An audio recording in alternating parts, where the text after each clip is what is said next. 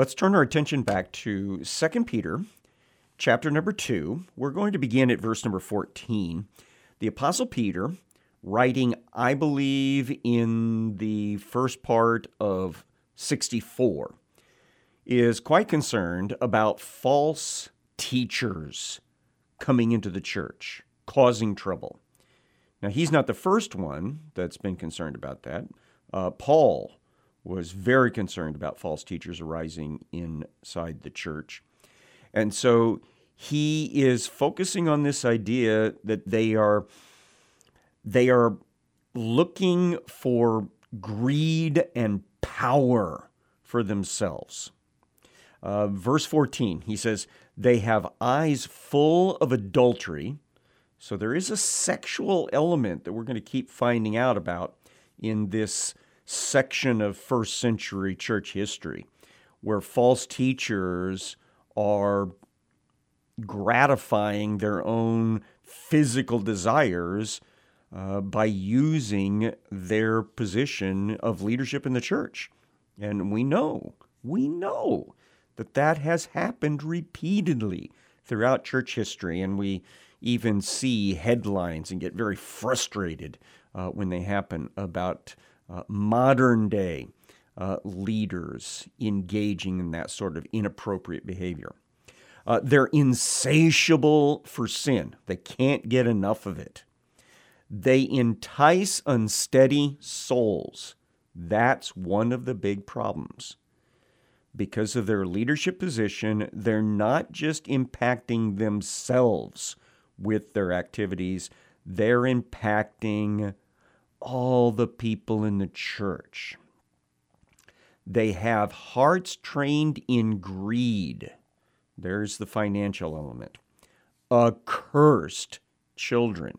So they are the bad ones in the family of humanity. And then he uses an example from the Old Testament. Now, when we're talking about all this, I think we very often think in the sense of these bad church leaders are wolves in sheep's clothing. I'm going to tweak that a little bit. I think they're wolves in shepherd's clothing. So they have presented themselves as the representatives of God himself.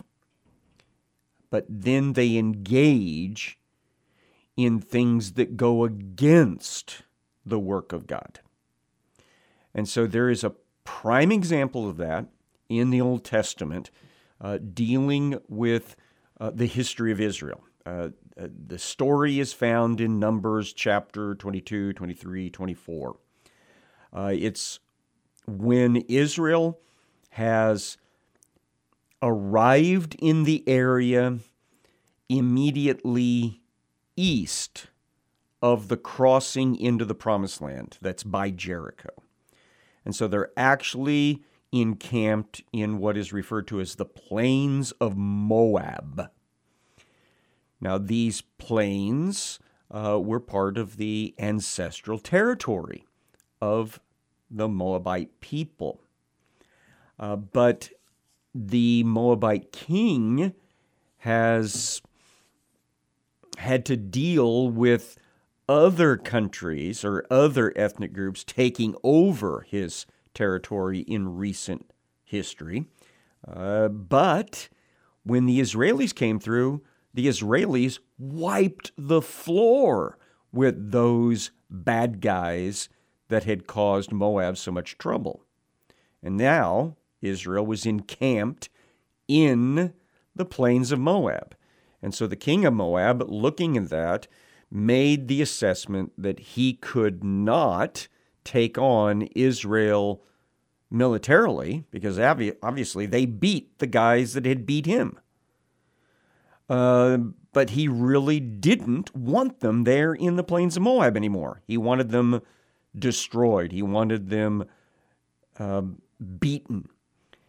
And so the only thing that he can think of is, I need someone to come in that has connections in the spirit world that can put a curse on these people. And when he's checking around, he finds out there is a genuine prophet of what we know to be the true God, the creator of the book of Genesis story. And this guy is a prophet of that God. And his name is Balaam. Now, there's a little bit of disagreement about what his name means, but I think it probably means that he is the Lord of the people. So, Lord in the sense of leader. And so that represents kind of a shepherding position. Now, verse 15. This is the tie-in to the bad guys that Peter is concerned about. Forsaking the right way. Now remember, the way is the Jewish way of referring to the church. Peter is Jewish. Peter is writing a lot to Jewish people. So, forsaking the right way, they have gone astray. They have followed the way of Balaam, the son of Beor, who loved gain from wrongdoing. So that gets into the specifics of Balaam's story, which you should go and read on your own. Again, Numbers 22 through 24. When he is first hired to come, he refuses the job because God tells him that he's not going to be able to curse the Israeli people. But after he is repeatedly offered more and more wealth from the king of Moab, he wants to go because he'd like to put that stuff in his own pocket. And eventually God allows him to go. But it is clear from the story context that as he goes, he is focused more and more on how can I do what the king of Moab wants me to do so that I can get the goodies. And so God sends an angel to basically warn him off from that attitude. The angel stands in the path, and Balaam's donkey goes swerving off the path, and Balaam beats it back on to the way. The angel takes another position farther down the road, and again, the donkey veers off and gets beaten back to the path. And then finally, the angel takes a stand in a super narrow position of the road so that the donkey can't go around, and so the donkey just plops down and won't go at all. And then Balaam gets off the donkey and proceeds to just light into it, just wail on it, beating the poor little donkey. And at that moment, God gave the donkey the ability to speak. And the donkey basically said, I have been your donkey for a very long time, since you were young. Have I ever done anything like this before? And Balaam engages the donkey. He says, no, but if I had a sword, I'd kill you where you stand or where you lay. And that's when God opens Balaam's eyes so that he can see the angel with the sword, which is what the donkey was trying to avoid. And the angel then tells Balaam, if I had not had consideration for your beast, I would have killed you and spared her. But she basically tried to save your life, is what is communicated in the story. And so in all of that, Balaam's greed is highlighted. And just to continue the story all the way to its end, eventually he offers a bunch of prophecies that bless Israel instead of curse them, which makes the Moabite king even more angry. And at the end of it, he finally tells the king, look, I can't curse them, But if you will do the following thing, they will get God to curse them himself. That is, you set up arrangements between your young people and their young people to get together for a party and worship your God, and God will curse them himself. And that worked. And a bunch of Israelis did end up dying in those circumstances, and it was all because of the sinful advice of this Balaam, who used to be the prophet of the true and living God. And he ends up being killed in some military action during that same time period as the reward for his sinful behavior. Okay, so that's the story in a nutshell. So here in 2 Peter 2:15, they followed the way of Balaam, the son of Beor, who loved gain from his wrongdoing, but was rebuked for his own transgression. A speechless donkey spoke with human voice and restrained the prophet's madness. So these bad guys in the first century world of Peter, and the bad guys inside the church ever since then, they're on that same page, and they're going down that same road. And if they don't repent of their sinful greediness, their sinful leadership, they too will come under the judgment of God, just like Balaam did. Peter continues to describe these guys, and he uses some very colorful language. These are waterless springs. Now, how helpful to a person who is thirsty is a waterless spring? It's just an empty hole in the ground. It's not of any good. It won't help. They are mists driven by a storm. If you can imagine this rolling fog coming in front of a storm front, and it just blows in, and it really doesn't refresh the land. It just kind of blows by, and then comes the damaging wind. How helpful is that to a place that needs steady rain in order to grow the crops? It's not useful. That's what these guys are. They are useless to what God intends for the church. For them, the gloom of utter darkness has been reserved. That's kind of a echoing back to what happened to the fallen angels of Genesis chapter 6.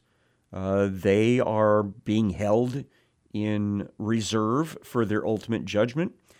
We could think about those men and women who died in their sin in the floodwaters. They are reserved in a dark place awaiting their judgment. Same thing for the people of Sodom and Gomorrah. That's what's going to happen to these guys if they don't repent. For, speaking loud boasts of folly, they entice by sensual passions of the flesh those who are barely escaping from those who live in error. Again, as we're starting to wrap up the New Testament letters, we are going to see more and more of this commentary of false leaders who encourage sinful behavior, approve of it, and that would include wild sexual behavior, that it doesn't matter what your body does, you are perfectly fine in God's sight. And we are seeing that sort of message again coming into modern day, quote, churches, end quote, where people will sincerely say, God loves you just the way you are. God approves of your love. And that is not a biblical message. Each circumstance, each situation has to be considered in the light of God's eternal word. But these guys, they're good with that. Even though some people have just barely gotten out of that lifestyle, and now they're being told it's okay to go back into it. Verse number 19, they promise them freedom. See, it's okay, do what you want. But they themselves are slaves of corruption. See, the problem is, the reason they give the message, do what you want, is because that's what they want for themselves. I want to do whatever I want to do. For whatever overcomes a person, to that he is enslaved. And that sounds very Pauline, because he's talked about this idea that we are enslaved by sin. And so that's what these teachers, these false teachers, these false leaders are letting people have happen in their lives. They're becoming slaves to sin. And then Peter says, we see here the ultimate end is worse than what it would have been if they'd been totally ignorant.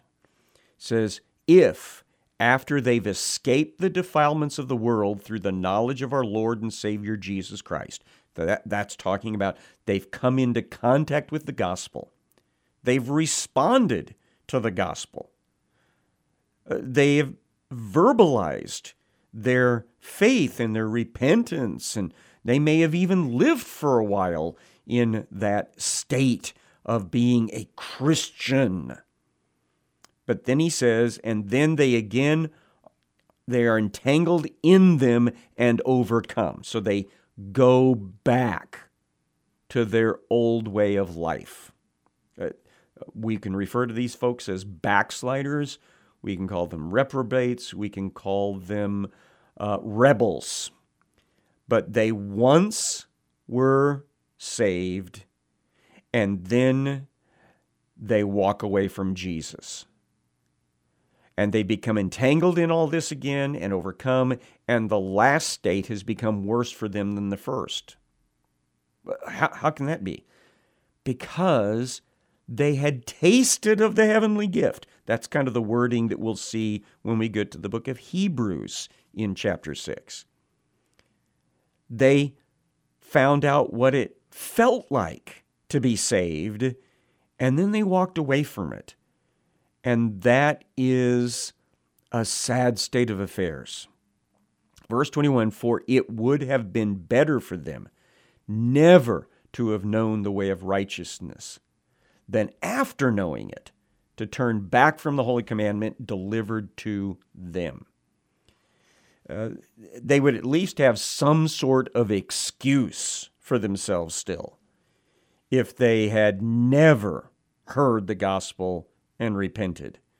Then having done so, to return back into the world of sin. Peter says, what the true proverb says has happened to them. The dog returns to its own vomit. That's Proverbs 26:11. And any of us that have been around dogs, we know that too often happens. And we find it disgusting, don't we? The dog returns to its own vomit. And then a proverb that you won't find in the book of Proverbs, but apparently it was common in the first century. The sow, after washing herself, returns to wallow in the mire. And so the pig gets all cleaned up. For some reason, my head always goes back to a childhood book, Charlotte's Web, when the pig gets all cleaned up for the fair, right? Well, after you're all cleaned up, it's a horrible thing to then go back and flop back down in the muck and the mire of the pig pen. because then all of that cleaning effort is erased. It's wasted. And so that's Peter's purpose in using these proverbs, is for us to understand how sad, how utterly horrific it is for people, leaders in particular, that have once served the Lord, believed in the Lord, been saved by the Lord, to turn their backs on that and walk away. And sometimes, if they're a leader, to teach bad things rather than the good things, and cause people to leave the true faith and to deviate out into such horrendous, self-centered, flesh-centered, sinful lifestyles again. We don't want to see that. So, best thing we can do is what Paul told us when he was talking to the leadership of the Ephesian church. He told the leadership, you need to keep an eye on each other. You need to watch each other. And so all of you who have home churches, and I hope you do, you need to keep an eye on your leadership. Make sure that none of them, not one of them, is deviating out into false teaching, into false leadership, because you can't allow that to get started, because it's just like a little break in the earthen dam. That little trickle, if it's not plugged back up again, will rapidly erode into a catastrophic collapse of the entire dam. And you'll lose your congregation over it if you allow false leaders to get a foothold in your church. Chapter number 3. Peter says, this is now the second letter that I'm writing to you, beloved. So that's how we know these two letters are very tightly connected. I think that there's probably only a matter of a few months between the writing of them. In both of them, I am stirring up your sincere mind by way of reminder that you should remember the predictions of the holy prophets and the commandment of the Lord and Savior through your apostles. So he says, my purpose in reaching out to you like this is to help you remember what has already been laid in front of you. Now, Peter has been at his apostolic work for a little over 30 years, probably. Remember, Pentecost, I think, took place in the spring going into the summer of 33. This is probably right around that same time in 64. And so the holy prophets that he's referencing here would be the prophets of the Old Testament, the writings of the 22 scrolls of the Jewish people, which are exactly equivalent, other than arrangement, with the 39 books of our Old Testament. But not just that, also the commandments of the Lord and Savior, so that's Jesus, through your apostles. So that's a reference to the apostolic teaching, which produced the Gospels.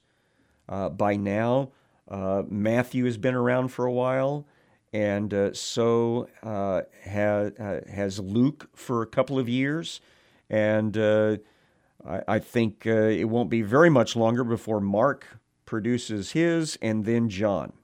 But it's not just that. We've also got the book of Acts that's kind of generated by Luke because of the work of the apostles. And we've got the writings of Paul, which have no doubt started being collected together. We've got James, the half-brother of Jesus, has already written as well. So all of this is the teaching of the apostles about the teaching of Jesus and the actions of Jesus. And Peter says, I know I'm getting ready to be gone from this world before too much longer. Jesus told me that that was going to happen when I was an old man, and that's where I'm at. But I want you to know that you've got more than enough information for you to live right and to pass this information on. But Peter says also that he is very much aware that there are counter messages out there. Verse number 3, knowing this first of all, that scoffers, people who make fun, will come in the last days with scoffing, following their own sinful desires. So what's he just been recently talking about? False teaching and false teachers who are all about their own fleshly wants. And he says, you guys need to know this is part of the prophetic reality. These troublemakers are going to come along. They are going to make fun of the core teachings of the holy prophets of old, of Jesus Christ himself, and of the apostles. They will say, so where is the promise of his coming? For ever since the fathers fell asleep, all things are continuing as they were from the beginning of creation. And so this is only 30 years after Jesus ascended back to the right hand of the Father. And Peter says, these guys are going to be mocking the fact that we're waiting for Jesus to come back and finish the story. And they'll say, so, where is he? Everything's just progressing just like normal. And Peter says, they've forgotten some very important historical realities.